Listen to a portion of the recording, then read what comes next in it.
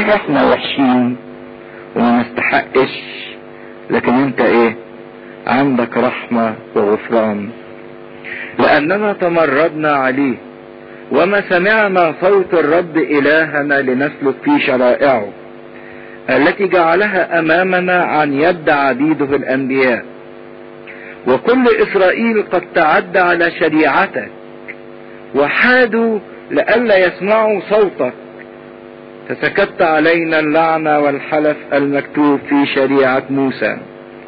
وهنا يبان ان دانيال ده كان شخصيته دارس للكتاب المقدس كويس قوي، كان عارف الكلام اللي موجود في سفر التثنية ما بين البركة وما بين الايه؟ اللعنة. في مكتوب في شريعة موسى عبد الله لأننا أخطأنا إليه، وقد أقام كلماته التي تكلم بها علينا وعلى قضاتنا الذين قضوا لنا ليجلب علينا شرا عظيما ما لم يجرى تحت السماوات كلها كما أجرى على أورشليم. لأن ربنا من زمان كان سبق ونبأ إنه لو ما مشيتوش كويس هيحصل كذا وكذا وكذا، وفعلا كل الكلام إيه؟ تم. كما كتب في شريعة موسى قد جاء علينا كل هذا الشر، وبالرغم ان ده حصل وسلموا للسبي، الا ان محدش في السبي يفكر ان هو ايه؟ يرجع ويتوب. عشان كده يقول ولم نتضرع الى وجه الرب الهنا لنرجع من آثامنا ونفطن بحقك. وحطوا كذا خط تحت كلمة نفطن بحقك، تعرف حق ربنا في حياتك. ما نكونش زي نبوخذ نصر اللي عرف ربنا وقر بقوة وعظمة ربنا، لكن في اول حياته ما اقرش بحقوق ربنا في حياته، مش عايز يدي حق ربنا. ونفطن بحقك، فسهر الرب على الشر وجلبه علينا، لأن الرب إلهنا بار في كل أعماله، أحكامه عدل وصح التي عملها إذ لم نسمع صوته. عايز يقول لربنا احنا مستحقين كل اللي ايه؟ اللي حصل. عشان كده النفس اللي تقبل تأديب ربنا هي النفس اللي بتقدر تتغير.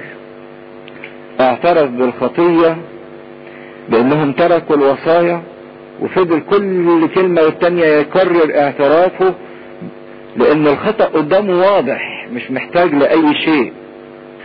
لكن في نفس الوقت كان الجميل فيه انه دارس كلمة ربنا، فاكتشف مواعيد الله واكتشف مدى الخطأ اللي هو او اللي شعب عاشوا بتركوا كلمة ايه؟ ربنا. كلمة ربنا ليها ميزة حلوة قوي، بتورينا حاجتين. اول حاجة ان الله ليه مواعيد حلوة جدا يفرح الانسان ويريح الانسان ويغير الانسان ويشتغل في الانسان بالرغم من ضعفه. وليها حاجة تانية، لما تقرأ كلمة ربنا تكتشف قد ايه ان انت ايه؟ مخطئ. لان طول ما انت ما بتقراش ما انتش حاسس بايه؟ بخطيتك. بس مش معنى انك مش حاسس بيها انك مش هتحاسب عليها. انا عارف ان في بعض الناس بتتضايق لما بتقعد تسمع الكلمة وتنكشف ان هي بعيدة خالص عن طريق ربنا، فيعني تبان على حقيقتها انها وحشة جدا جدا جدا، فتقول يعني بلاش الكلام الايه؟ الشديد، وشوفوا لنا حاجة كده يعني تفرح تفرفش شوية. مش الفكرة ان احنا نوصل الى تثقيل الضمير او ان احنا يعني نبقى حاسين ان مفيش فايدة، لا، ده خطوة اساسية جدا ان انا اكتشف ان انا غلطان، لكن في رجاء لتصحيح هذا الايه؟ الخطأ. لان طول ما مش حاسس اني غلطان لاني بنسى كلمة ربنا او ما بديهاش اهتمام، مش هقدر اتغير.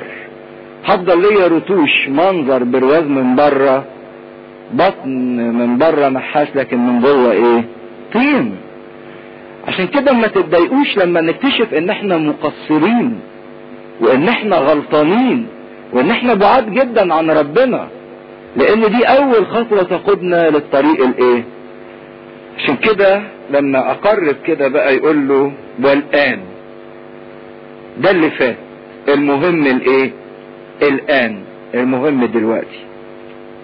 والان ايها السيد الهنا الذي اخرجت شعبك من ارض مصر بيد قوية وجعلت لنفسك اسما كما هو هذا اليوم.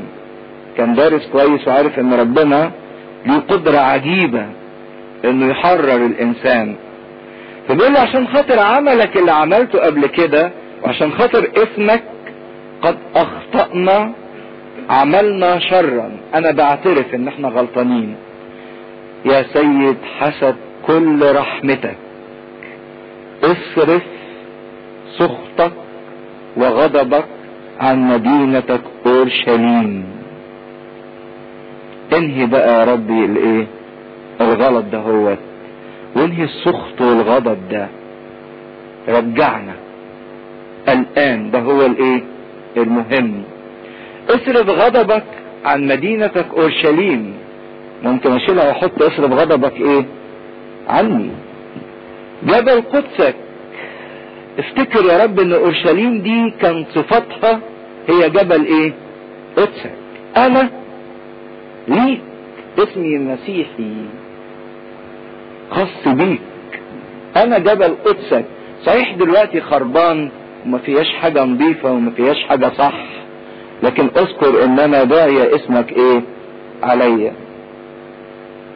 اذ لخطايانا ولاثام ابائنا صارت اورشليم وشعبك عار عند جميع الذين حولنا، فاسمع الان.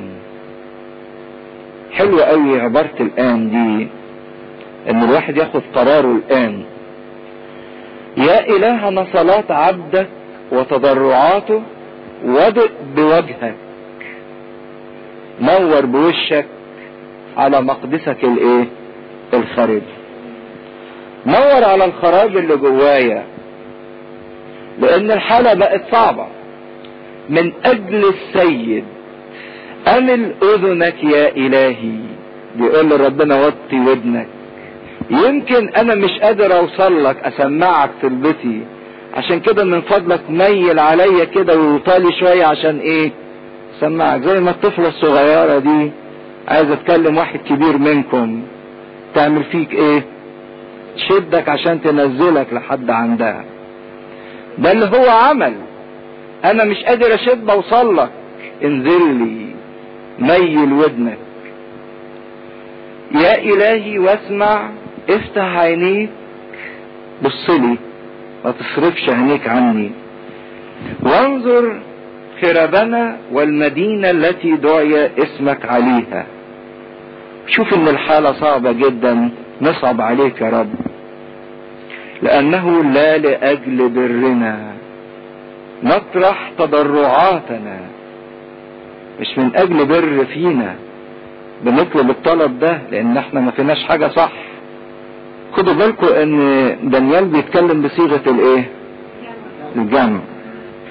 نطرح تضرعاتنا امام وجهك بل لاجل مراحمك العظيمة. انا بطلب منك عشان رحمتك عارفها انها كبيرة جدا.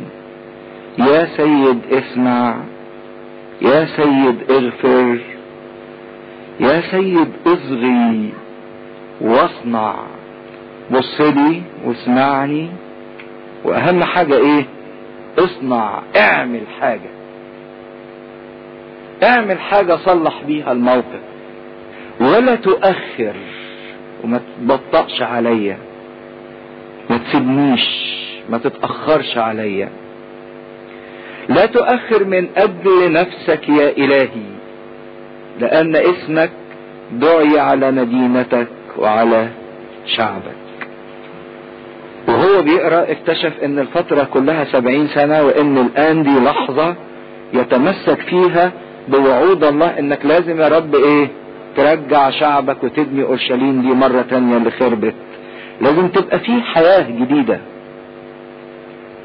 وبينما انا اتكلم واصلي واعترف بخطيتي وخطية شعبي بالرغم ان دانيال قلنا ان الكتاب المقدس ما ذكرهوش ايه، لكن كان عنده احساس ان هو انسان ايه، خاطي. كان عنده احساس ان هو خاطي، عشان كده قدم توبة عن نفسه وعن كل اورشليم. انتوا يعني عايزين لو تعرفوا اقدر اتجاسر واقول ان اللي رجع السبي صلاة دانيال. اللي رجع السبي صلاة دانيال، لانه خد وعد من ربنا لقاه في الكتاب المقدس ومسك ايه بيه والزموا بيه. لان حتى زي ما شفنا في حزقيال ان الشعب برغم انه كان مسلم للسبي ان محدش كان ايه بيتوب، محدش اتغير. يعني ما كانوش حتى يستحقوا ان هم يرجعوا بعد 70 سنة، لكن هو استطاع بتوبته انه يخلص كل الشعب بتاعه. كان رمز جميل قوي لشفاعة المسيح من اجلنا. وخطية شعبي واطرح تضرعي امام الرب الهي عن جبل قدس الهي، وانا متكلم بعد بالصلاة. ده يدوبك لسه بيقول الصلاة دي، واذ بالرجل جبرائيل الذي رأيته في الرؤيا في الابتداء مطارا طاير جيله، واغفا لمسني مسه عند وقت تقدمة المساء. حطوا خط تحت الكلمة دي، نقدر نفهم من هنا ايه، انه كان بيصلي. ايه وقت تقدمة المساء دي؟ كان في اورشليم ذبيحة تقدم صباحا وتقدم مساء. بس الذبائح دي كلها ايه، كان في الوقت ده وقفت، مفيش هيكل اورشليم خربان، مفيش كهنة، مفيش اي حاجة خالص. لكن ظل هو محتفظ جوه قلبه ان في نفس الميعاد يقدم لربنا صلاة. صحيح هو مش كاهن لانه من نسل ملوكي، مش من حقه يذبح ذبيحة. صحيح هو في غربة، صحيح هو في أسر، صحيح هو عنده مشغوليات كتيرة، لكن واظب ان في الوقت اللي كان مفروض الذبيحة تقدم كان يرفع صلاة لايه، لربنا. عشان كده ربنا قبلها منه كذبيحة. نحن بنقول لربنا ليكن رفع يدي قدامك كذبيحة ايه، مسائية امامك. بالرغم انه كان ممكن زي ما احنا بنعمل يتحجج ب60,000 حجة، يقول يعني ما خلاص الهيكل خرب والذبايح وقفت ومعرفش، طب اصلي في اي وقت، اصلي على مزاجي. لكن لا، ده كان مواظب عند وقت تقدمة المساء انه يقف ويصلي. لو احنا يعني نكشف شوية كده من جوانا وقفنا نصلي، ده هيصلي بالاجبية وانا معيش اجبية. على بص بقى اللي قدامي واللي ورايا، وحط رجل واشيل رجل والتاوج. اصل معيش اجبية، اصل هم ما جابوش اجابي. لو كانوا جابوا اجابي كنا صلينا. او يعني دول هيفضلوا يقولوا مزامير. طيب لما اروح اعمل كوباية شاي والف شوية وما اعرفش اعمل ايه، انور النور واحط الفوطة وبعدين اغسل وشي، يكونوا خلصوا شوية. خلصت. الحياة الروحية مش كده اطلاقا. الحياة الروحية مش كده اطلاقا. الحياة الروحية معناها انسان حاسس باللي بيعمله، ان الصلاة بتاعتك دي ذبيحة بتقدمها. ده بيقول لسه مخلص الصلاة جاله جبرائيل مطارا طاير له وقال له ايه، واقفا يعني بسرعة، ولمسه كأنه خد الصلاة اللي بيرفعها دي من بقه عشان يطلعها لايه، لربنا. وقال له انا معايا رسالة ليك من ربنا. وفهمني وتكلم معي وقال يا دانيال اني خرجت الان لاعلمك الفهم. لما جاي افهمك حاجة خطيرة جدا.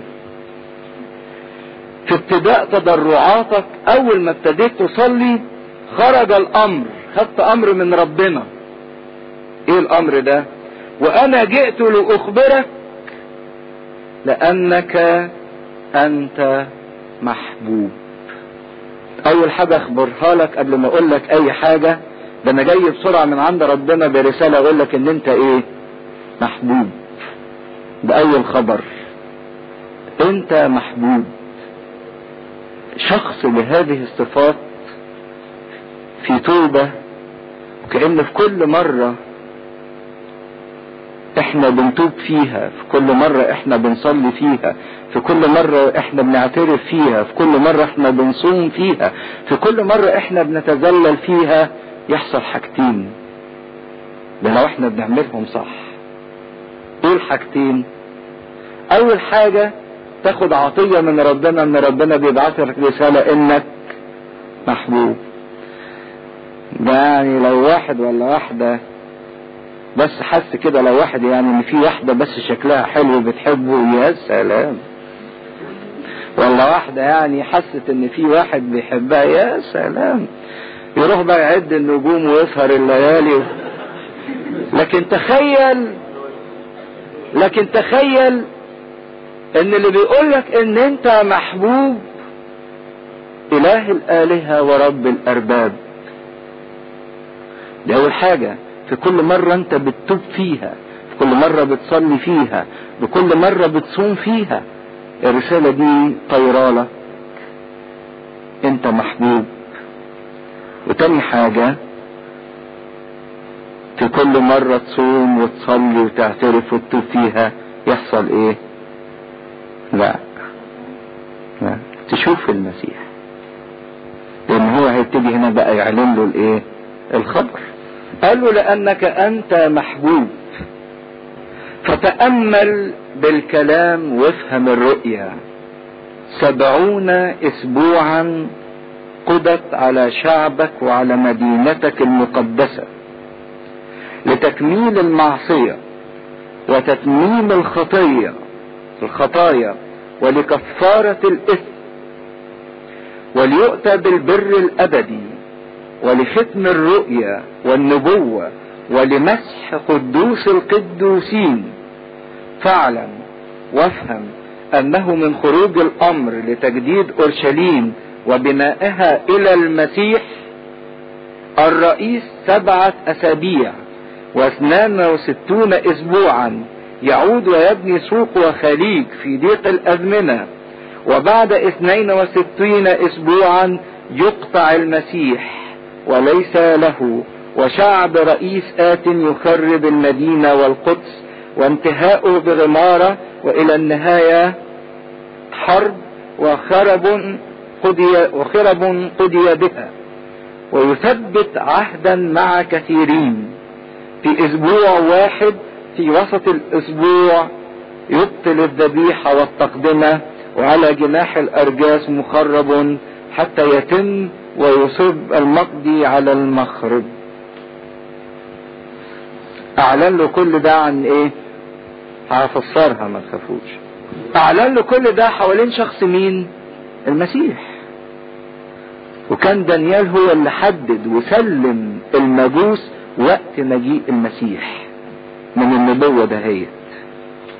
زي ما كان أورشليم دي سلمت 70 سنة، قال له في 70 أسبوع دورات الزمن، بس 70 أسبوع 70 سبعات.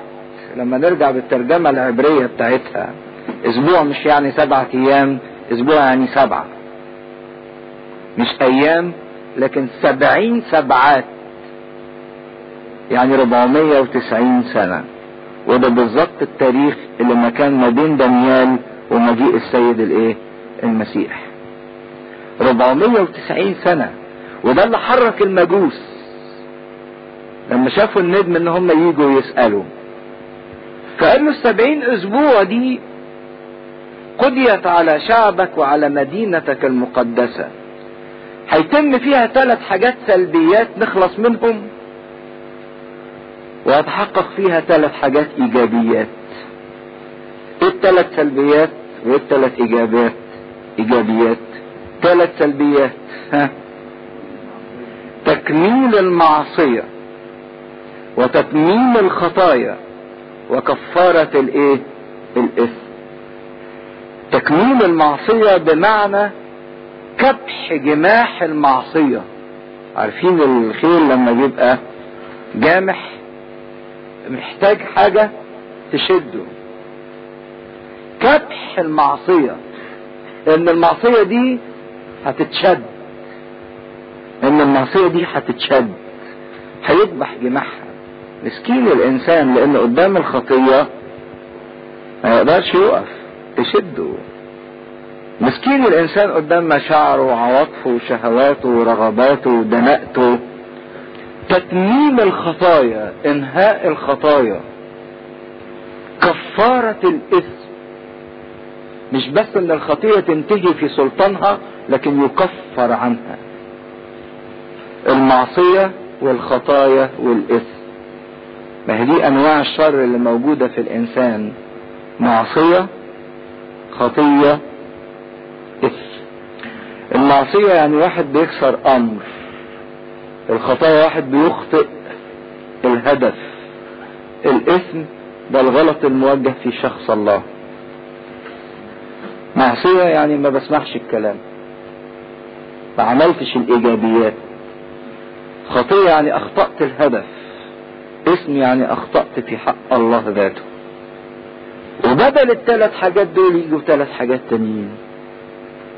ليؤتى بالبر الابدي، تبرير ابدي لا ينتهي. انسان ياخد غفران كامل، مش بس غفران ولكن يقدر يعيش في حياة البر، حياة الصح، صح على طول، صح ابدي. ختم الرؤية، كان كل العهد القديم عبارة عن ايه؟ رؤى واشارة. خلاص ده كله ايه؟ هينتهي، اتحقق، اتختم في شخص المسيح. ولمسح قدوس القديسين او القدوسين، ان المسيح يعلن ملك. والنبوة كله، مفيش نبوات، كله هيتحقق. والمسيح يجلس ممسوح ملكا، ده ملكوت السماوات. فاعلم وافهم. وبعدين راح مفصصها له لثلاث اجزاء. قال من خروج الامر لتجديد اورشليم وبنائها الى المسيح الرئيس 7 أسابيع و62 اسبوع. 7 أسابيع في 7 يبقوا 49 سنة. ده اللي استغرق فيه الفترة بتاعة زروبابل ونحمية وعزرا لإعادة بناء الهيكل وإعادة تجديد أورشليم، 49 سنة. بعدين 62 أسبوع دي الفترة اللي مرت ما بين استقرار أورشليم وظهور السيد المسيح، اللي هم يبقوا 462 في 7 يبقوا كام؟ 434. 62 اسبوع في 7 ما بين استقرار الامر في اورشليم واعادة بناء اورشليم تجديدها، وما بين ظهور السيد المسيح. وعرف المجوس في اللحظة دي من دانيال ان المسيح اتولد، عشان كده اتحركوا اول ما شافوا النبي. كان الكهنة ورؤساء الكهنة يعلموا كل النبوات دهيت. بعدين نتكلم عن المسيح اللي هيقطع في منتصف اسبوع. عندنا اسبوع باقي، ما هو 7 اسابيع و62 يبقوا 69 اسبوع، يبقى ناقص اسبوع. في نصفه يقطع المسيح. يقطع يعني يصلب. وزي ما احنا عارفين في الصليب ان المسيح جاز فيه الرفض من الناس، وايضا الترك والتخلي من الاب. الهي الهي لماذا تركتني.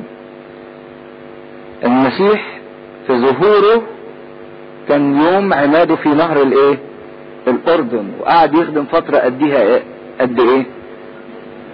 3 سنين ونص، في نص 7. وبعدين في نص 7 المسيح وهو داخل اورشليم قال لهم هذا بيتكم واترك لكم خرابا. وابطلت المحرقة او الذبيحة في اللحظة اللي اتصلب فيها ايه؟ السيد المسيح فعليا امام الله. لكن حقيقة ابطلت المحرقة امتى؟ سنة 70 ميلادية لما تيتوس القائد الروماني خرب اورشليم وخرب الهيكل، ومن ساعتها لحد دلوقتي هيكل ما اتبناش. بس عايز اقول لكم حاجة، احنا بنقرا في الانجيل شوية ايات وما بناخدش بالنا منها، لكن هي بتحكي لنا القصة دي. فاكرين المسيح لما اتولد في انجيل لوقا اصحاح 2 وهم مدخلينه الهيكل، يقول كده عن سمعان الشيخ وحنا النبية، دول كانوا منتظرين فداء اورشليم. منتظرين فداء ايه؟ اورشليم. آية تانية لطيفة احب تقروها بردك، لوقا 19 عدد 11. في لوقا 11 لوقا 19 عدد 11 صفحة 131، آية في منتهى الخطورة. لوقا 19 عدد 11: وإذ كانوا يسمعون هذا عدا فقال مثلا، لأنه كان قريبا من أورشليم وكانوا يظنون أن ملكوت الله عتيد أن يظهر في الحال. شوفوا عشان تعرفوا أن اليهود كانوا مدركين، والكهنة ورؤساء الكهنة كانوا مدركين. يقول أن المسيح قال لهم مثل وهو كان داخل أورشليم في يوم حد الزعف، وبعدين الناس كانت مهيئة وعندها اعتقاد ان ملكوت الله عتيد ان يظهر في الحال. طب منين عرفتوا ان ملكوت الله هيظهر في الحال؟ الحسبة دي بتاعت دانيال. كانوا عارفين، زي ما احنا عارفين ان المسيح هو الاله الحقيقي وان احنا لازم نعيش معاه، وبالرغم من كده ما بنعيش معاه. عشان كده لو انتوا صحيين لدراستكم في الكتاب المقدس تلاقوا حاجة عجيبة جدا. يعني لوقا لما بيذكر وإذ كان رعاه متبديين ساهرين يحرسون حراسات الليل، هم الرعاة دول ما كانوش رعاة عاديين، دول كانوا رعاة يرعوا الخراف الهيكلية. كان ليهم مكان اسمه برج القطيع اللي الملاك ظهر فيه، اللي اتنبأ عنه ميخا قبليها ب750 سنة. ولما جم المجوس وسألهم أين يولد المسيح ملك اليهود، جم الكهنة وقالوا له فين؟ في بيت لحم. لكن ما حدش يهتم انه يروح بيت لحم يشوف. المجوس راحوا وتحققوا من الخبر، والرعاة راحوا وتحققوا من الخبر، بينما رؤساء الكهنة برغم ان المدينة ارتجت ما حدش فكر انه يدور على المسيح. كانوا هم بس هو في فرق بين واحد فكر لكن مش عايز يتعب. عشان كده شوفوا حلاوة دانيال اللي قدر يكتشفها، ان في كل مرة صلى فيها وتاب وصام، الصلاة والصوم والتوبة بتاعته دي وصلته لحاجتين زي ما قلنا، انه يشعر انه محبوب جدا من ربنا، والحب ده كله اترجم في ان ربنا جه لحد عنده في شخص الايه؟ المسيح. ليس حب اعظم من هذا انك تكتشف ان المسيح ليك. كان كل اللي شاغل دانيال في الاول انه يعرف ميعاد عودة السبي، فرح ربنا قال له لا، مش بس دي اللي هتعرفها، هتعرف اعظم من كده، هتعرف ميعاد مجيئي لخلاصك ولخلاص الايه؟ البشرية. مفيش حد بيعيش مع ربنا بأمانة وبرغبة الا والله يعلن له حاجات كتيرة جدا، زي ما قلنا في اول مرة، سر الرب لخائفيه والذين يترجون ايه؟ عهده. في واحد بيدي الامور اهميتها الروحية، في واحد تاني يعني الامور دي حاجة يعني سنوية، تيجي ما تجيش، نعيش ما نعيش، مش مشكلة يعني. لكن دانيال كان من النوع الواضح جدا. وعلى فكرة هنشوف بقى الاصحاحات اللي جاية ان دانيال معاش محروم من حاجة. اصل انتوا بتفتكروا ساعات اللي يعيش مع ربنا محروم، ده هيفضل طول عمره ياكل فول قطان، لكن هتشوفوا حاجة هو بيعملها تورينا ان اللي عاش مع ربنا عمره ما كان محروم من شيء. بسم الله والابن والروح القدس الاله الواحد امين. وفي السنة الثالثة لكورش ملك فارس كشف امر لدانيال الذي سمى باسم بلتشفر، والامر حق والجهاد عظيم، وفهم الامر وله معرفة الرؤيا، وفهم الامر وله معرفة الرؤيا. وفي تلك الايام انا دانيال كنت نائحا 3 اسابيع ايام، لم اكل طعاما شهيا، ولم يدخل في فمي لحم ولا خمر، ولم ادهن حتى تمت 3 اسابيع ايام. وفي اليوم 24 من الشهر الاول اذ كنت على جانب النهر العظيم هو دجلة، رفعت ونظرت فإذ برجل لابس كتان وحقواه متنطقان بذهب أوفيز. بيأرخ للرؤية بتاعته بأنها كانت في السنة الثالثة لإيه؟ لحكم كورش ملك فارس. حقيقة ان شخصية كورش دي شخصية عجيبة جدا، بالرغم انه انسان وثني او انسان ما كانش يعرف حاجة عن ربنا، لكن الله تعامل معاه لدرجة ان ربنا سماه اسم غريب قوي. ايه الاسم اللي ربنا اداه لكورش؟ تعالوا كده نطلع اشعياء 45. اشعياء 45 صفحة 1047 من عدد 1. خدوا بالكم الكلام ده اتكتب، اشعياء كتبه قبل كورش ما يجي ويظهر في العالم ب150 سنة، الكلام اللي هنقراه دلوقتي. يقول هكذا يقول الرب لمسيحه لكورش الذي امسكت بيمينه، لأدوس امامه امما واحقاء ملوك،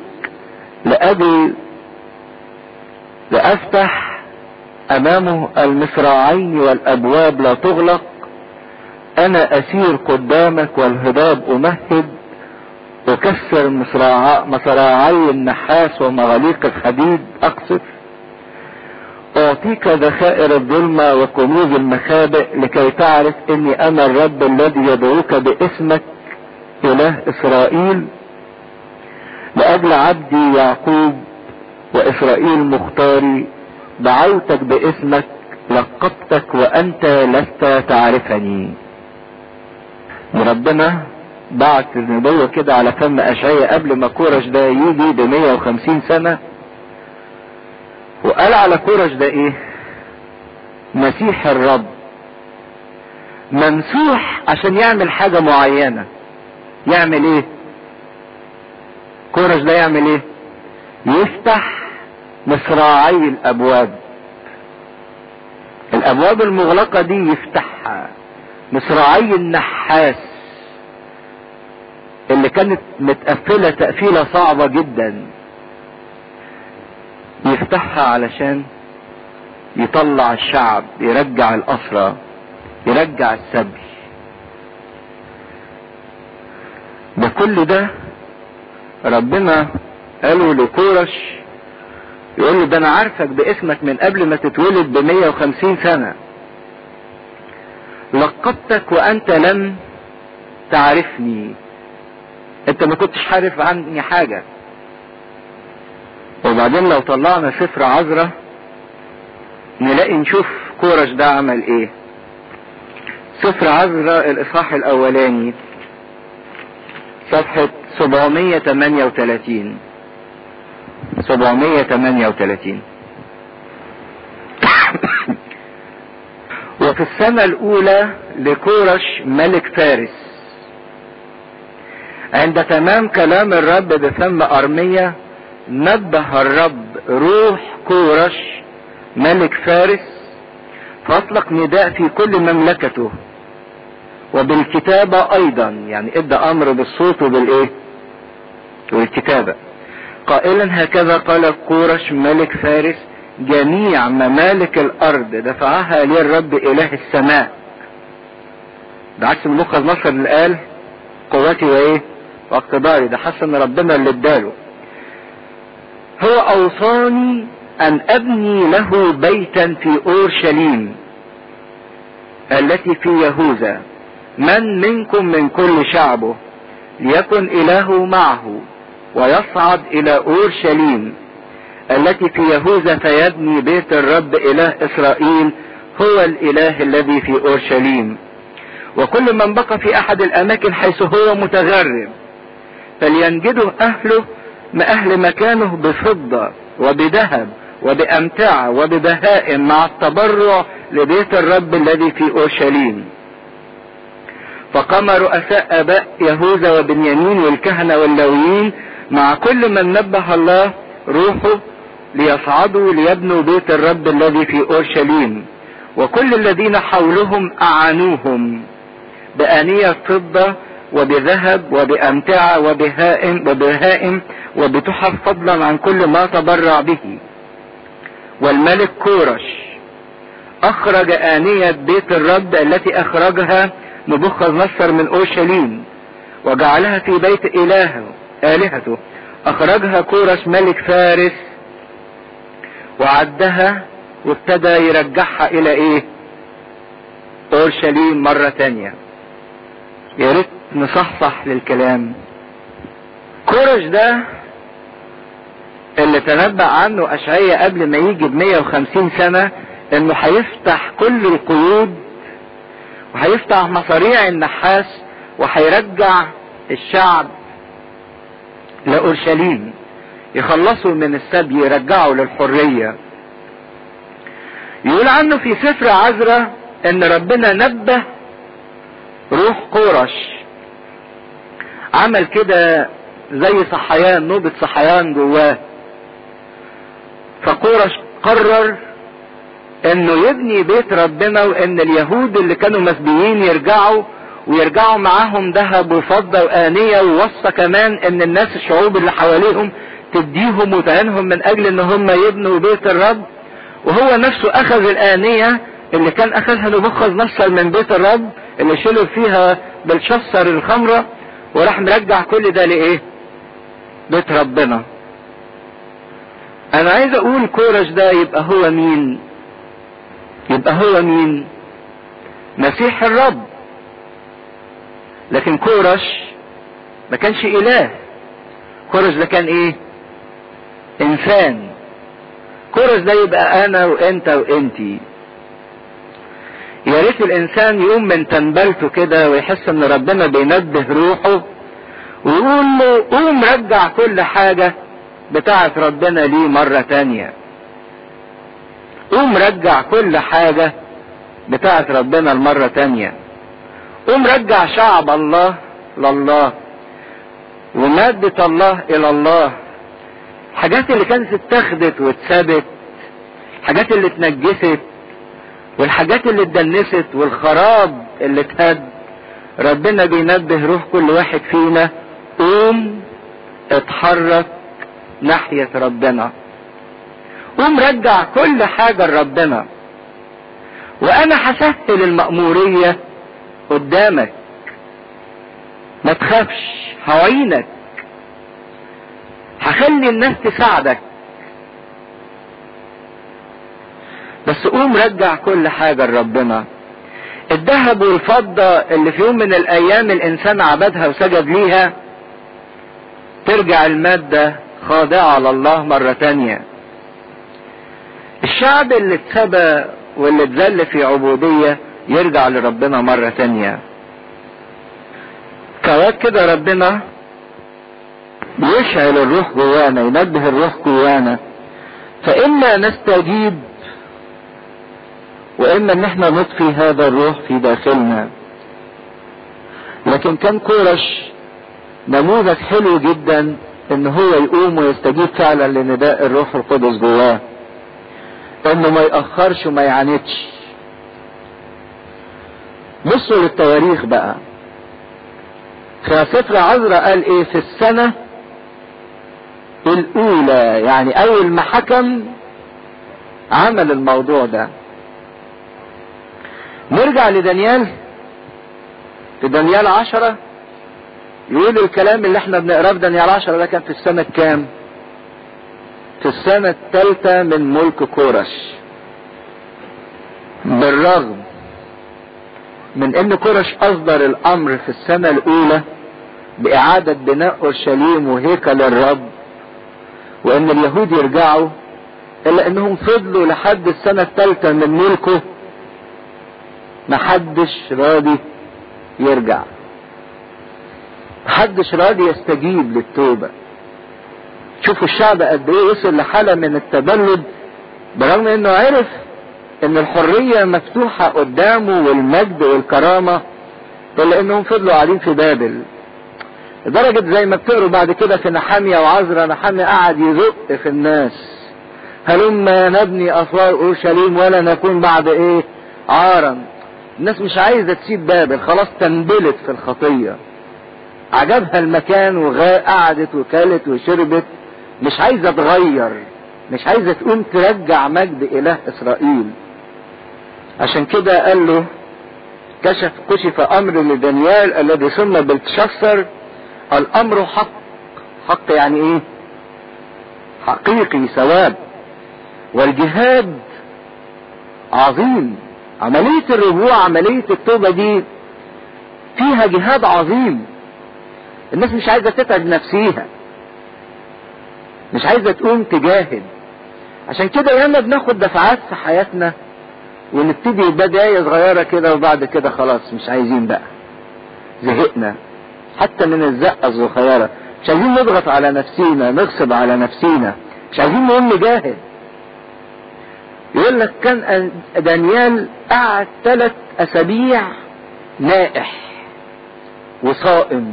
ليه؟ لان الامر صدر ليهم بالرجوع ومحدش اتحرك، كان حزين جدا. وبيحدد هنا 3 أسابيع ايام غير اسابيع الايه؟ السنين. فهنا بيحدد انه قعد 21 يوم، فهنا بيحدد انه قعد 21 يوم حزين نائح. لان دانيال كان مركزه هو الثاني في المملكة، ما كانش يقدر يرجع، كان مطلوب. وزي ما بنشوف ان في كل مرة دانيال بيتنقل من مكان لايه؟ مكان. مرة عند نهر بجلة، مرة في شوشن القصر، مرة في نهر اولاي. كان لانه كراجل مسؤول تاني واحد في المملكة ما كانش يقدر يرجع اورشليم، لكن قدر يستخلص قرار لشعبه بالرجوع لايه؟ اورشليم. وبرغم ان هو فضل في الغربة لكن ظل قلبه مرتبط باورشليم. يقول: لم اكل طعاما شهيا ولم يدخل في فمي لحم ولا خمر ولم ادهن حتى تمت 3 أسابيع الايام. وهنا نفهم ان دانيال كان بياكل طعام ايه؟ شهي، وكان بياكل لحمة. ما كانش انسان محروم، لكن كان بيعرف يضبط نفسه امتى يصوم وامتى ياكل. كان عامل كنترول على نفسه، ما كانش سايب نفسه باستهتار. كان رجل صوام، رجل صلاة، ضابط لنفسه، مش خاضع لأي حاجة. كان بياكل ويشرب ويتمتع، لكن في نفس الوقت كان بياكل صح وبيشرب صح وبيتمتع صح.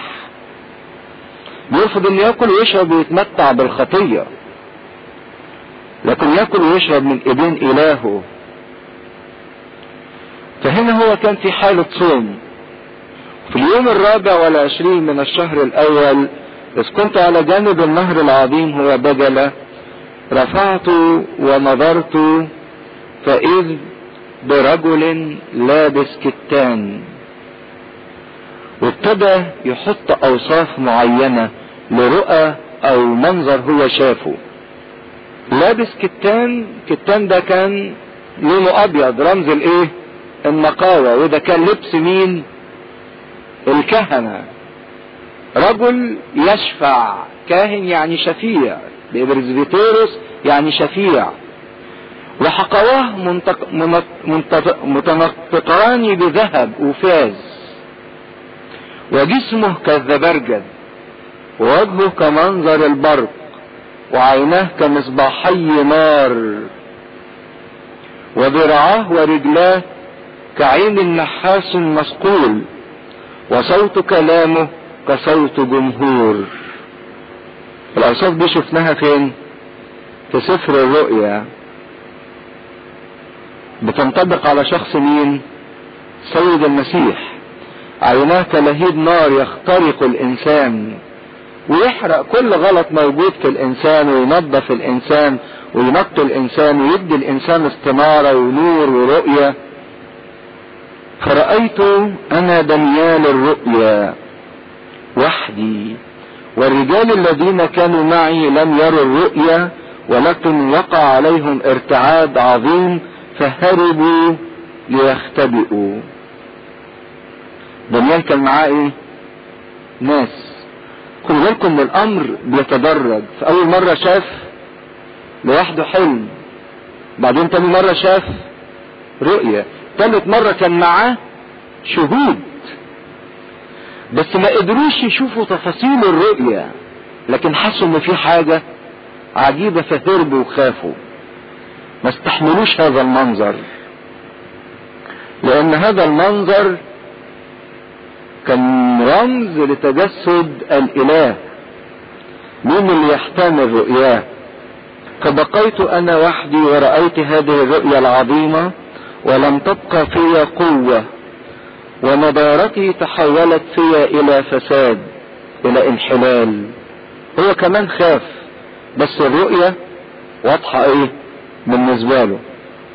ولم اضبط قوة، وسمعت صوت كلامه، ولما سمعت صوت كلامه كنت مسبخا على وجهي الى الارض.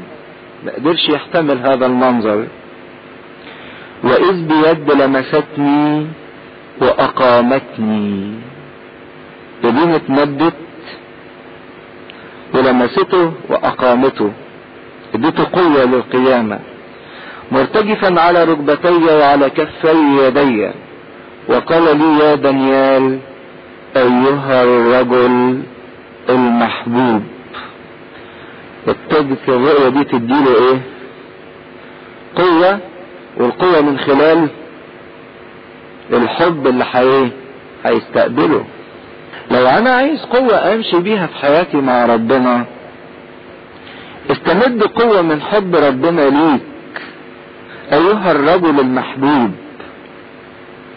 افهم الكلام الذي اكلمك به، قم على مقامك لاني الان ارسلت اليك. وكأن المسيح بيقول له انا جيت ايه؟ علشانك انت.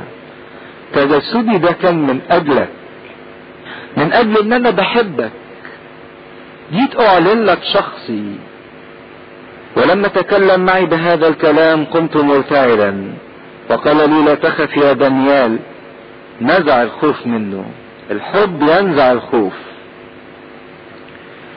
لانه من اليوم الاول، من اول يوم الذي فيه جعلت قلبك للفهم ولإذلال نفسك. دانيال قاعد يتذلل قدام ربنا، عايز يفهم ليه بالرغم ان الامر صدر في السنة الاولى، الا لحد السنة الثالثة محدش رجع واتحرك. ليه الناس يا رب مش عايزاك؟ ليه الناس مش منعطفة نحوك؟ ليه الناس بعيدة عنك؟ ليه الناس ما بتقدركش؟ ولإذلال نفسك قدام إلهك سمع كلامك. كلامك وصل، بس فات 21 يوم. باللحظة الأولى كلامك وصل، وأنا أتيت لأجل كلامك. وهنا اللي يطلب ربنا، ربنا إيه؟ يجيله. حتى لو أحنى السماء زي ما اشعياء في مرة قال له طقطق السماوات وايه وانزل، انا مش قادر اجيلك، تعالى ايه انزل انت ليا. ورئيس مملكة فارس قال له بقى في حاجة اخرت مجيئي ليك. رئيس مملكة فارس وقف مقابلي 21 يوم، وهو ده ميخائيل واحد من الرؤساء الاولين جاء لاعانتي، وانا ابقيت هناك عند ملوك فارس، وجئت لافهمك ما يصيب شعبك في الايام الاخيرة، لان الرؤية الى ايام بعد. تقول لي طب هو المسيح معقول ان في حد يعيق عمله؟ والمسيح محتاج لمعونة ميخائيل رئيس الملائكة؟ ايه معنى الكلام ده بقى؟ مين هو ده؟ اول حاجة تعالوا نشوفوا الاعاقة اللي حصلت. قال له رئيس ملك فارس، لا اللي هو الشيطان، قام يشتكي ضد شعب اليهود او ضد شعب اسرائيل، ضد شعب الله. يقول لربنا انت هترجعهم من السبي ليه؟ دول ما استفادوش حاجة، دول ما تابوش، دول ما تعلموش، دول ما تغيروش. لا ما ترجعهمش، لانك لو رجعتهم ما تبقاش عادل. عارفين الآية اللي في رسالة بولس الرسول لروميا يقول في صحاح 8 من سيشتكي على مختاري الله؟ فاكرين الموقف بتاع ايوب لما قام الشيطان يشتكي على مين؟ على ايوب. ربنا اداله فرصة، اداله وقت انه يشتكي. حتى لما كان السيد المسيح على الارض كان يقول لهم هذه ساعتكم وسلطان الايه؟ الظلمة، خدوا فرصتكم. كان ممكن المسيح في تجسده على الارض في لحظة واحدة يخلص العالم، لكن ادى الشيطان فرصة، وادى الشيطان فرصة انه يجربه مرة واثنين وثلاثة، برغم ان كان عند المسيح سلطان انه في كلمة واحدة ينهي الايه؟ الشيطان.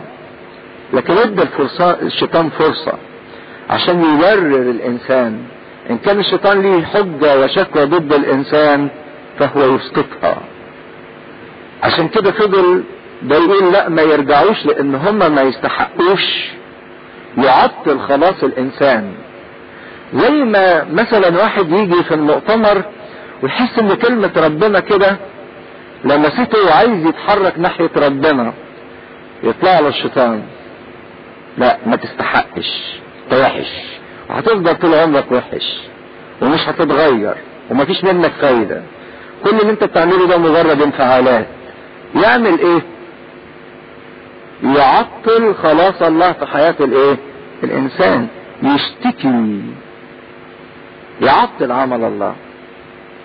وربنا بيدي فرصة عشان يستنفذ الشيطان كل حججه، رغم انه من اول لحظة ممكن، لكن بيدي عشان يقول من سيشتكي على مختاري الله؟ الله هو الذي يبرر. وانا احب اقرا لكم الايه 17 دي بالانجليزي. فين عادل؟ اقرا لنا ايه 17 دي بالانجليزي بصوت عالي. 17. واللي هيبص في معلش في البايبل لكلمة لورد هيلاقيها مكتوبة بالكابيتال بتاعت يهوه، بتاعت ربنا، لان لورد سيد. لما يقول يعني مثلا بيقول له عايز يقول لواحد يا سيدي يكتب لورد بايه؟ سمول. ايوه بصوا الحته دي تاني. so I left him مين؟ ميخائيل مع with the prince of يعني شوفوا ربنا عمل ايه؟ ساب ميخائيل مع الايه؟ مع الشيطان وجه لمين؟ لدانيال. وجئت لأفهمك. الشيطان ده ميخائيل مجرد يروح له. عارفين في سفر الرؤيا يقول وقامت حرب بين ميخائيل وبين الايه؟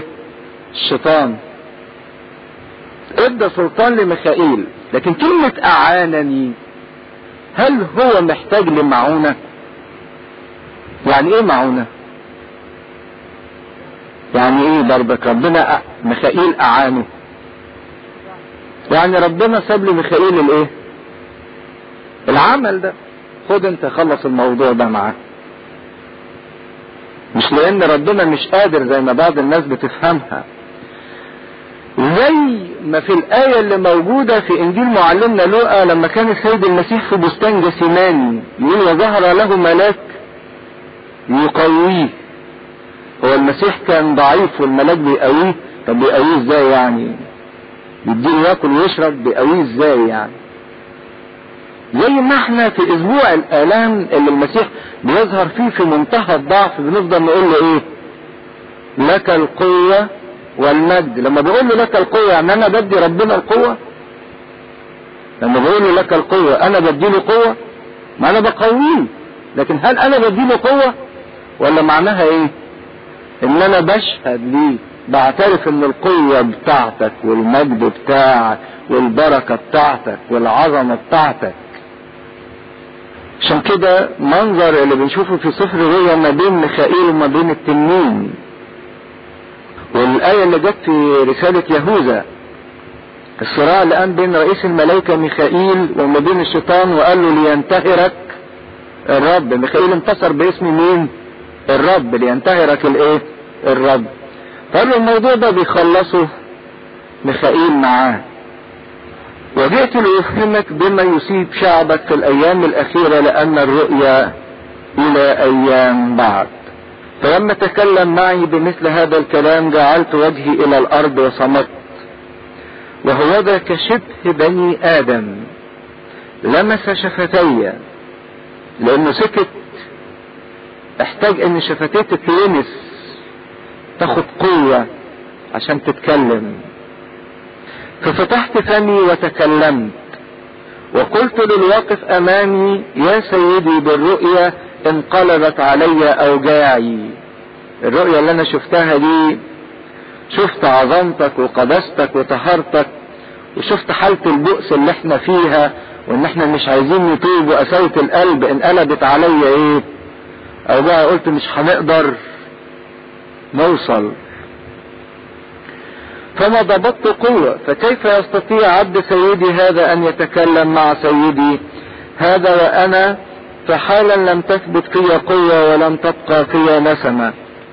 فعاد ولمسني كمنظر انسان وقواني. وكأن السيد المسيح هنا عمال يلمس ايه؟ دانيال كل شوية يديله قوة. جميلة قوي ان الانسان في صلاته كل مرة يقف يصلي فيها، وكل مرة يتوب فيها، وفي كل مرة يصوم فيها المسيح يلمسه كده ويديله ايه؟ قوة. وقال لا تخف ايها الرجل المحبوب.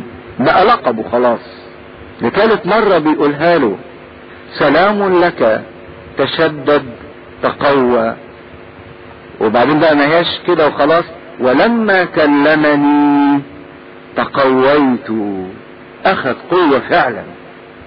وقلت ليتكلم سيدي لانك قويتني. واحد خد قوة من ربنا يقول ربنا باستمرار اتكلم حتى لو كنت تعبان وحتى لو كنت ضعيف، لانك بتديني قوة يا رب عشان اسمع كلامك واقوم وجاهد. فابتدى يعلن له الاحداث مرة تانية بشكل اخر. فقال هل عرفت لماذا جئت اليك؟ سؤال ممكن آية كده ناخدها للتأمل. ربنا بيقول لك انت عارف انا جيت لك ليه؟ عارف انا جيت لك ليه؟ تقدر تجاوب على هذا السؤال؟ ليه المسيح جالك؟ ليه المسيح جالي؟ لانه بيحبني. ليه المسيح جالي؟ عشان يخلصني. ليه المسيح جاني؟ عشان يريحني. ليه المسيح جاني؟ عشان ينهي نوحي وحزني. ليه المسيح جاني؟ عشان يفهمني. فالآن أرجع وأحارب رئيس فارس في حرب ما بين الله والشيطان. الشيطان اللي بيعيق عمل الله باستمرار. فإذا خرجت هوذا رئيس اليونان يأتي، ولكنني أخبرك بالمرسوم في كتاب الحق، ولا أحد يتمسك معي على هؤلاء إلا ميخائيل رئيسكم. واللي فينا قرأ الثلاث إصحاحات الأخرانيين دول بيبدو شخصية رئيس الملاك ميخائيل كأنه معين لشعب الله. وتلاقوا في التقليد الكنسي اللي فينا بيروح أديرة قديمة يلاقي ان جنب الشهداء يرسموا جنبهم مين؟ الملاك ميخائيل. لان الملاك ميخائيل ده هو اللي كان بيقوي الشهداء، هو اللي كان بيشفيهم واللي كان بيعزيهم وكان بيخلصهم من ضيقات كتيرة، هو الشفيع فيها. عشان كده في التمجيد بتاع الملاك ميخائيل نقول له لانك انت الشفيع في المخلوقات او في الانسان. وانا في السنة الاولى لداريوس المادي وقفت لاشدده واقويه، والان اخبرك بالحق. وغدا 3 ملوك ايضا يقومون في فارس، والرابع يستغني بغنى اوفر من جميعهم، وحسب قوته بغناه يهيج الجميع على مملكة اليونان. ويقوم ملك جبار ويتسلط تسلط عظيم ويفعل حسب ارادته. مملكته تتقسم الى 4 ممالك، شمال وجنوب وشرق وغرب. الشمال قلنا ان هم السلوقيين، الجنوب البطالسة. صحصحوا لان في معنى لطيف هنا. البطالسة دول كانوا فين؟ في مصر. داريوس المادي ابن احشاويروش، ما كان في 2 داريوس لكن ظل من نسله. افتكروا الكلام اللي انا قلته خالص، ان داريوس المادي كان قريب يبقى حما كورش، فده من نسله، عشان كده بيقول من نسل الماديين. جه بعد كورش داريوس واحد اسمه احشاويروش، وبعد احشاويروش واحد تاني اسمه داريوس من نسل الماديين، ملك على فارس. بس خدوا بالكم من الكلام ده، لان الكلام ده يختص مش باللي حصل بس، لكن ده باللي جاي. ويتقوى ملك الجنوب ومن رؤسائهم من يقوى عليه وتسلط عليه تسلطا، وبعد سنين يتعهدان. وبنت ملك الجنوب تأتي الى ملك الشمال، في خناقة تحصل ما بين الشمال والجنوب لإجراء الاتفاق، ولكن لا تضبط الذراع قوة ولا يقوم هو ولا ذراعه، وتسلم هي والذين أبوابها والذين ولدها ومن قواها في تلك الأوقات. عارفين صحصحكوا شوية يعني، عارفين ان اسرائيل او فلسطين كانت تبع المملكة الايه؟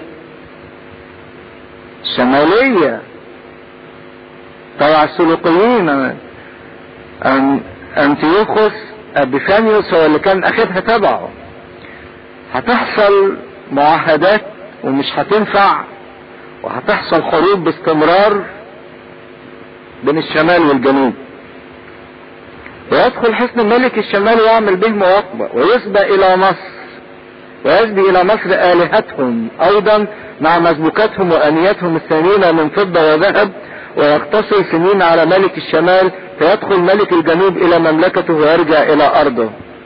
مختصر الكلام، هيبقى فيه استمرار خناقات ما بين الجنوب والايه والشمال، اللي هي الحرب اللي بنشوفها في سفر الرؤيا بيرمز ليها جوج ومجوج. ممكن يحاولوا يعملوا اتفاقيات لكن ما بتنفعش. ولو فينا واحد صاحي يعرف كده ان حتى دلوقتي ما بين العرب وبين اسرائيل في اتفاقيات، لكن كل شوية تبص تلاقي ايه؟ مش نافع. بنوهم يتهيجون فيجمعون جمهور جيوش عظيمة، ويأتي آت ويغمر ويطمو ويرجع ويحارب حتى الى حصنه، ويغتاظ ملك الجنوب ويخرج ويحاربه اي ملك الشمال، ويكون جمهورا عظيما فيسلم الجمهور في يده.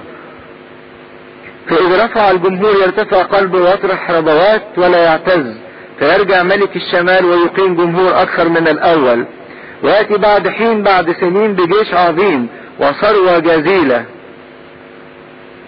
يفضلوا هما الاثنين يتخانقوا، ده يقوى شوية وده يقوى ايه شوية تانية، لحد في عدد 20 يقول فيقوم مكانه من يعبر جاني الجزية في فخر المملكة، وفي ايام قليلة ينكسر لا يغضب ولا بحرب، فيقوم مكانه محتقر لم يجعلوا عليه فخر المملكة، ويأتي بغتة ويمسك المملكة والتملقات. يقوم واحد محتقر الناس كلها محدش بيديله قيمة، لكن ده اللي هيجمع الايه؟ الجزية. في شخصية هتبقى كده هيخضع كل الناس تحتيه برغم ان هو اصلا محتقر. ده فترة انتي كرايست ضد الايه؟ المسيح. هو محتقر مسيح الدجال، وهيبين ليه بعض الصفات معينة انه لازم يطلع من اليهود، لزي ما المسيح طلع من اليهود لازم المسيح الدجال ده يطلع منين؟ من اليهود.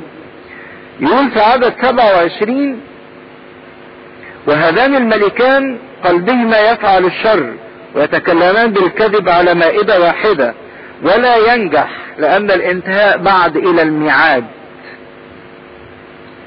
في كذب كتير.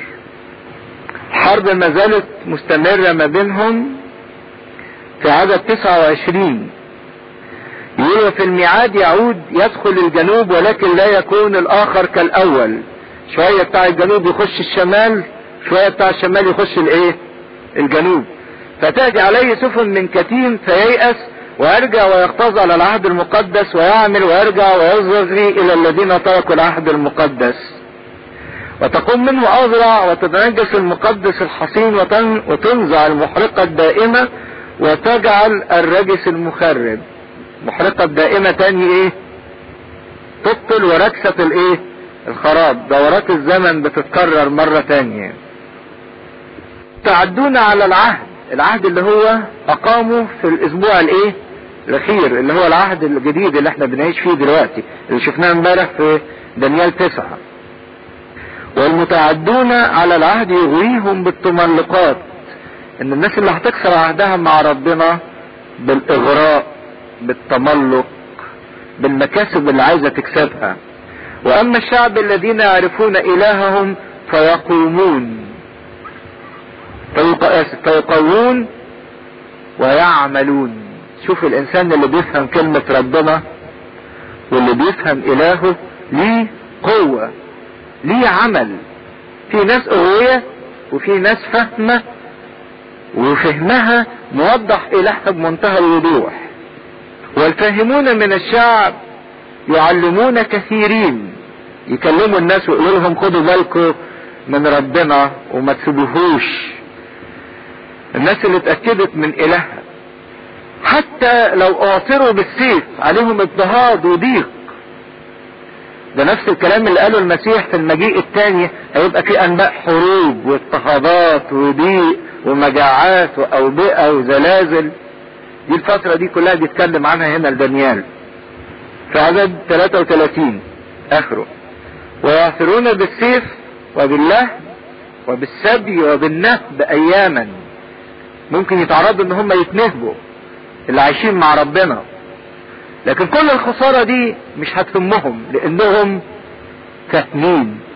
اما الفاهمون فاذ عثروا يعانون عونا قليلا ويتصل بهم كثيرون بالتملقات يحاولوا يغروهم. وبعض الفاهمين يعثرون امتحانا لهم للتطهير. يعني حتى دول ممكن ايه؟ يقعوا. عشان كده يقول ولا يضل حتى لو كان الايه؟ المختارين للتطهير وللتبييض الى وقت النهاية لانه بعد الى الميعاد. كل الكلام ده بقى ايام النهاية الاخيرة. ويفعل الملك كإرادته. الملك ده اللي هو ضد المسيح الدجال. ويرتفع ويتعظم على كل إله ويتكلم بأمور عجيبة على إله الآلهة ضد المسيح. وينجح إلى إتمام الغضب لأن المقضي به يجري. لا يبالي بآلهة آبائه. عشان كده يطلع من فلسطين لكن ما يعترفش بإله آبائه، بإله إبراهيم وإسحاق وإيه؟ 'ويعقوب. ولا بشهوة النساء. الكلمة دي معناها غير ما يتبادر في ذهننا. شهوة النساء مش معناها الجنس، شهوة النساء مشتهى النساء. اقراها 37. Loved by the women، اللي كان كل امرأة تتمنى انه يجي من نسلها المسيح. ده هيحتقر المسيح، هيرفضه، مش عايزه. وبكل اله لا يبالي لانه يتعظم على الكل.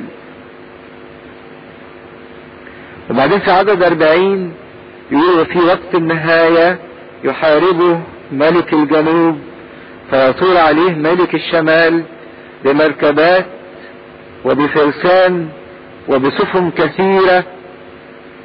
كل بقى الصواريخ والآلات الحربية اللي موجودة تخش تحت الحكايات دي، ويدخل الأراضي ويجرف ويطمو ويدخل إلى الأرض البهية اللي هي أورشليم فيحفر كثيرون وهؤلاء يقتلون، اللي هي حرب جوج ومجوج. بعدين عشان تبين المعنى أكتر في عدد 43 يتسلط على كنوز الذهب والفضة وعلى كل نفائس مصر واللوبيون ليبيا والكوشيون اثيوبيا عند خطواته. في تحالف عربي وفي تحالف ثاني. وتفزعه اخبار من الشرق ومن الشمال فيخرج بغضب عظيم ليخرب وليحرم كثيرين وينصب قسطاطه بين البحور وجبل بهاء القدس ويبلغ نهايته ولا معين له. لكن ده هينتهي محدش هيعينه ضد المسيح ده الى زوال. وبعدين بيجي بقى الاصحاح 12 ده من اجمل الاصحاحات اللي هو اصحاح الختام او اصحاح النهاية، نهاية كل شيء. هيتكلم عن نهاية الشر،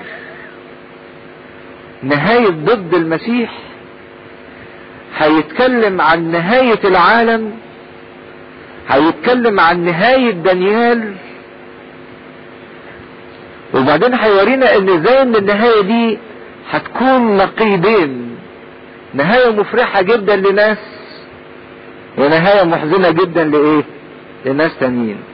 وفي ذلك الوقت يقوم ميخائيل الرئيس العظيم القائل لبني شعبك ويكون زمان ضيق. عشان كده بقول لكم ان الكنيسة حطت الملاك ميخائيل في زمن الاضطهاد مع كل ايقونات الايه؟ قديسين. تسمعوا مثلا عن ابانوب الطفل والملاك ميخائيل اللي كان بيعمله معاه. لن يكن منذ كانت أمة إلى ذلك الوقت وفي ذلك الوقت ينجي شعبك كل من يوجد مكتوب في السفر. في نجاة لكل واحد مكتوب في سفر الحياة الايه؟ الأبدية. زي ما في سفر الرؤيا قال ما تجيبش النهاية إلا لما نختم عبيد إلهنا على ايه؟ جبههم، عشان دول ملهمش الشيطان أو التنين ليهم سلطان عليهم. فكل واحد اسمه مكتوب في سفر الحياة الأبدية. زي ما رجع 70 فرحانين وقالوا له حتى الشياطين يا رب تخضع لنا بإيه؟ باسمك. قال لهم ما تفرحوش، دي حاجة إيه؟ بسيطة، الشيطان ده هتزقوه، لكن افرحوا بالحري أن أسماءكم مكتوبة في سفر الحياة. عشان كده الواحد اللي فينا بيحرص أن يكون ليه نصيب في السماء، أنه اسمه يثبت في السماء. وكثيرون من الراقدين في تراب الارض يستيقظون، ونوع منهم هؤلاء الى الحياة الابدية وهؤلاء الى العار والازدراء الابدي. ناس لحياة ومجد ابدي، وناس تاني لعار وفضيحة وازدراء ايه؟ ابدي. واول واحد يكتب عن فكر القيامة في العهد القديم كان دانيال. شاف فكر القيامة العامة من زمان، ما تلاقوش كتابات عن القيامة العامة في العهد القديم. دانيال ده كان اول واحد يكتب، وكتب على الموت ان هو رقاد، كثيرون من الايه؟ الراقدين. شبه الموت ده بنوع من الرقاد او بنوع من النوم. وبعدين آية جميلة قوي يا ريت تتبرز كده قدامنا في ورقة وتتحط باستمرار. والفاهمون يضيئون كضياء الجلد الانسان اللي فهم الحياة الروحية وقدرها ينور كجلد السماء. والذين ردوا كثيرين الى البر، اللي خدموا، مش اللي خدموا اللي وعظوا، اللي خدموا لا، اللي رجعوا الناس وتوبوهم، ردوهم الى طريق البر، دول ليهم مجد عظيم. يوحنا المعمدان اللي ما عملش ولا معجزة، والمسيح قال عليه اعظم مواليد النساء، عظمته في انه كان رجع الناس للايه؟ للتوبة.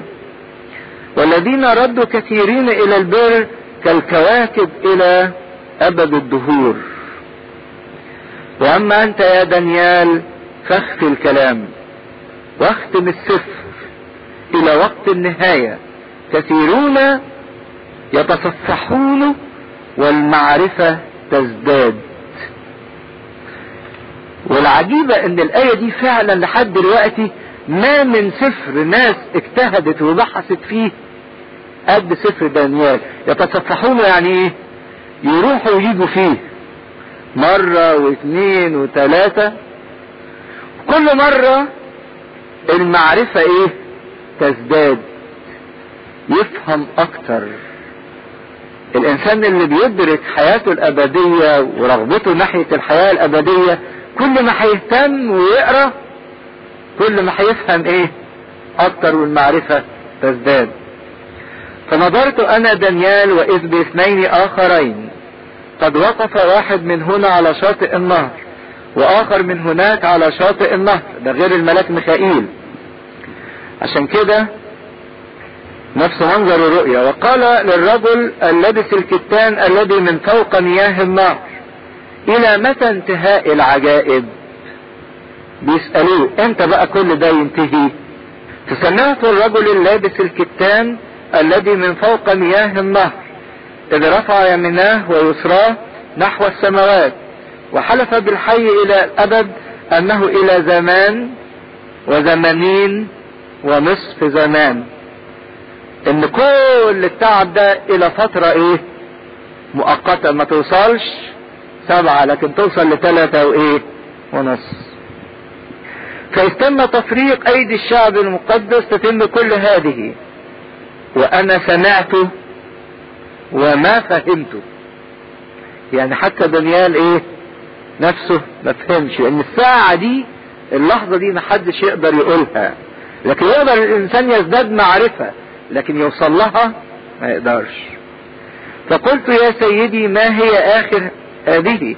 فقال اذهب يا دانيال. ما رضيش يجاوبه. اذهب يا دانيال لان الكلمات مخفية ومختومة الى وقت النهاية، وهتفضل كده الوقت الايه؟ النهاية. لكن في علامات. لما جم يسألوا المسيح ايه هو الزمن، ما اتكلمش عن زمن، لكن اتكلم عن ايه؟ عن علامات عشان الانسان يستعد. عشان كده مش مهم هو انما اعرف امتى يكون يوم القيامة او مجيء المسيح الثاني، لكن المهم ان انا افهم فاستعد. المهم ان انا افهم فايه؟ فاستعد. كثيرون يتطهرون ويبيضون ويمحصون، اما الاشرار فيفعلون شرا ولا يفهم احد الاشرار.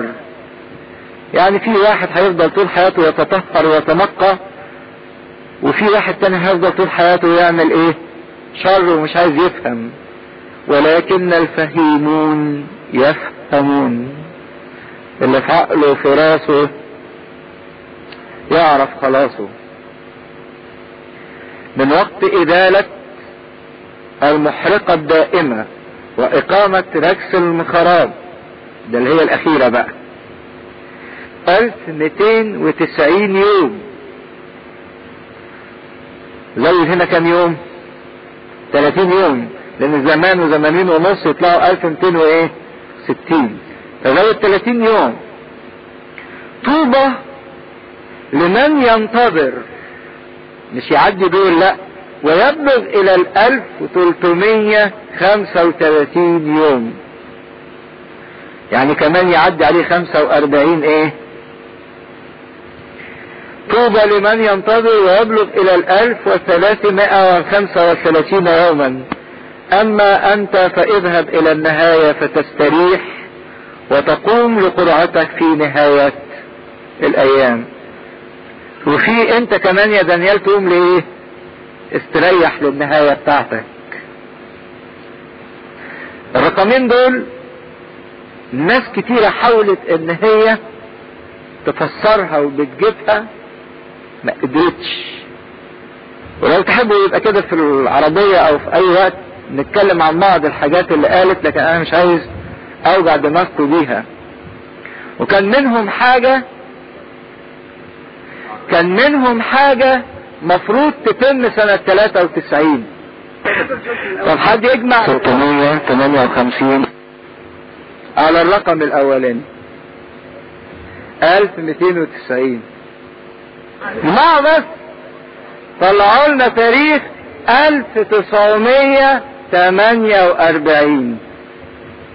1948 ده الوعد اللي حصل فيه وعد ايه؟ بلفور. من ملك حكم المقوقس سنة 658 ميلادية. وظلت الملكية في مصر او النظام الملكي في العالم كله اتزعزع سنة كام؟ اللي بيقيسوا التاريخ 52 سنة 1952 اغلب كل البلاد اللي كان فيها ملكية اتشالت، مفيش ملوك. طيب احنا بنتكلم بصفة عامة، عشان كده 48 و45 سنة اللي هم 45 يوم الزيادة دول كانوا يكونوا سنة 1993.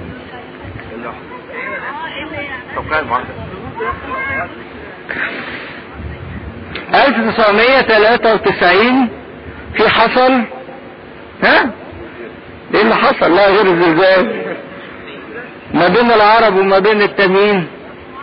لا كان بداية اتفاق الفلسطينيين بدايته من 93.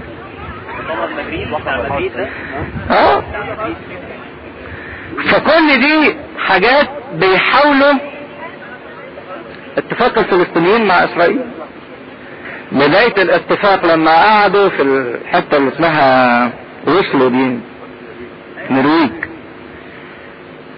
المهم ده مش حكاية ان احنا نعرف ده صح ولا غلط، هي محاولات عمالة تتحط. لكن هو عايز يقول طوبى لمن يبلغ ويعدي كل الايه الازمنة دهيت. مين اللي يقدر يعدي كل الازمنة دي؟ الفاهمون المستعد للحياة الايه الابدية.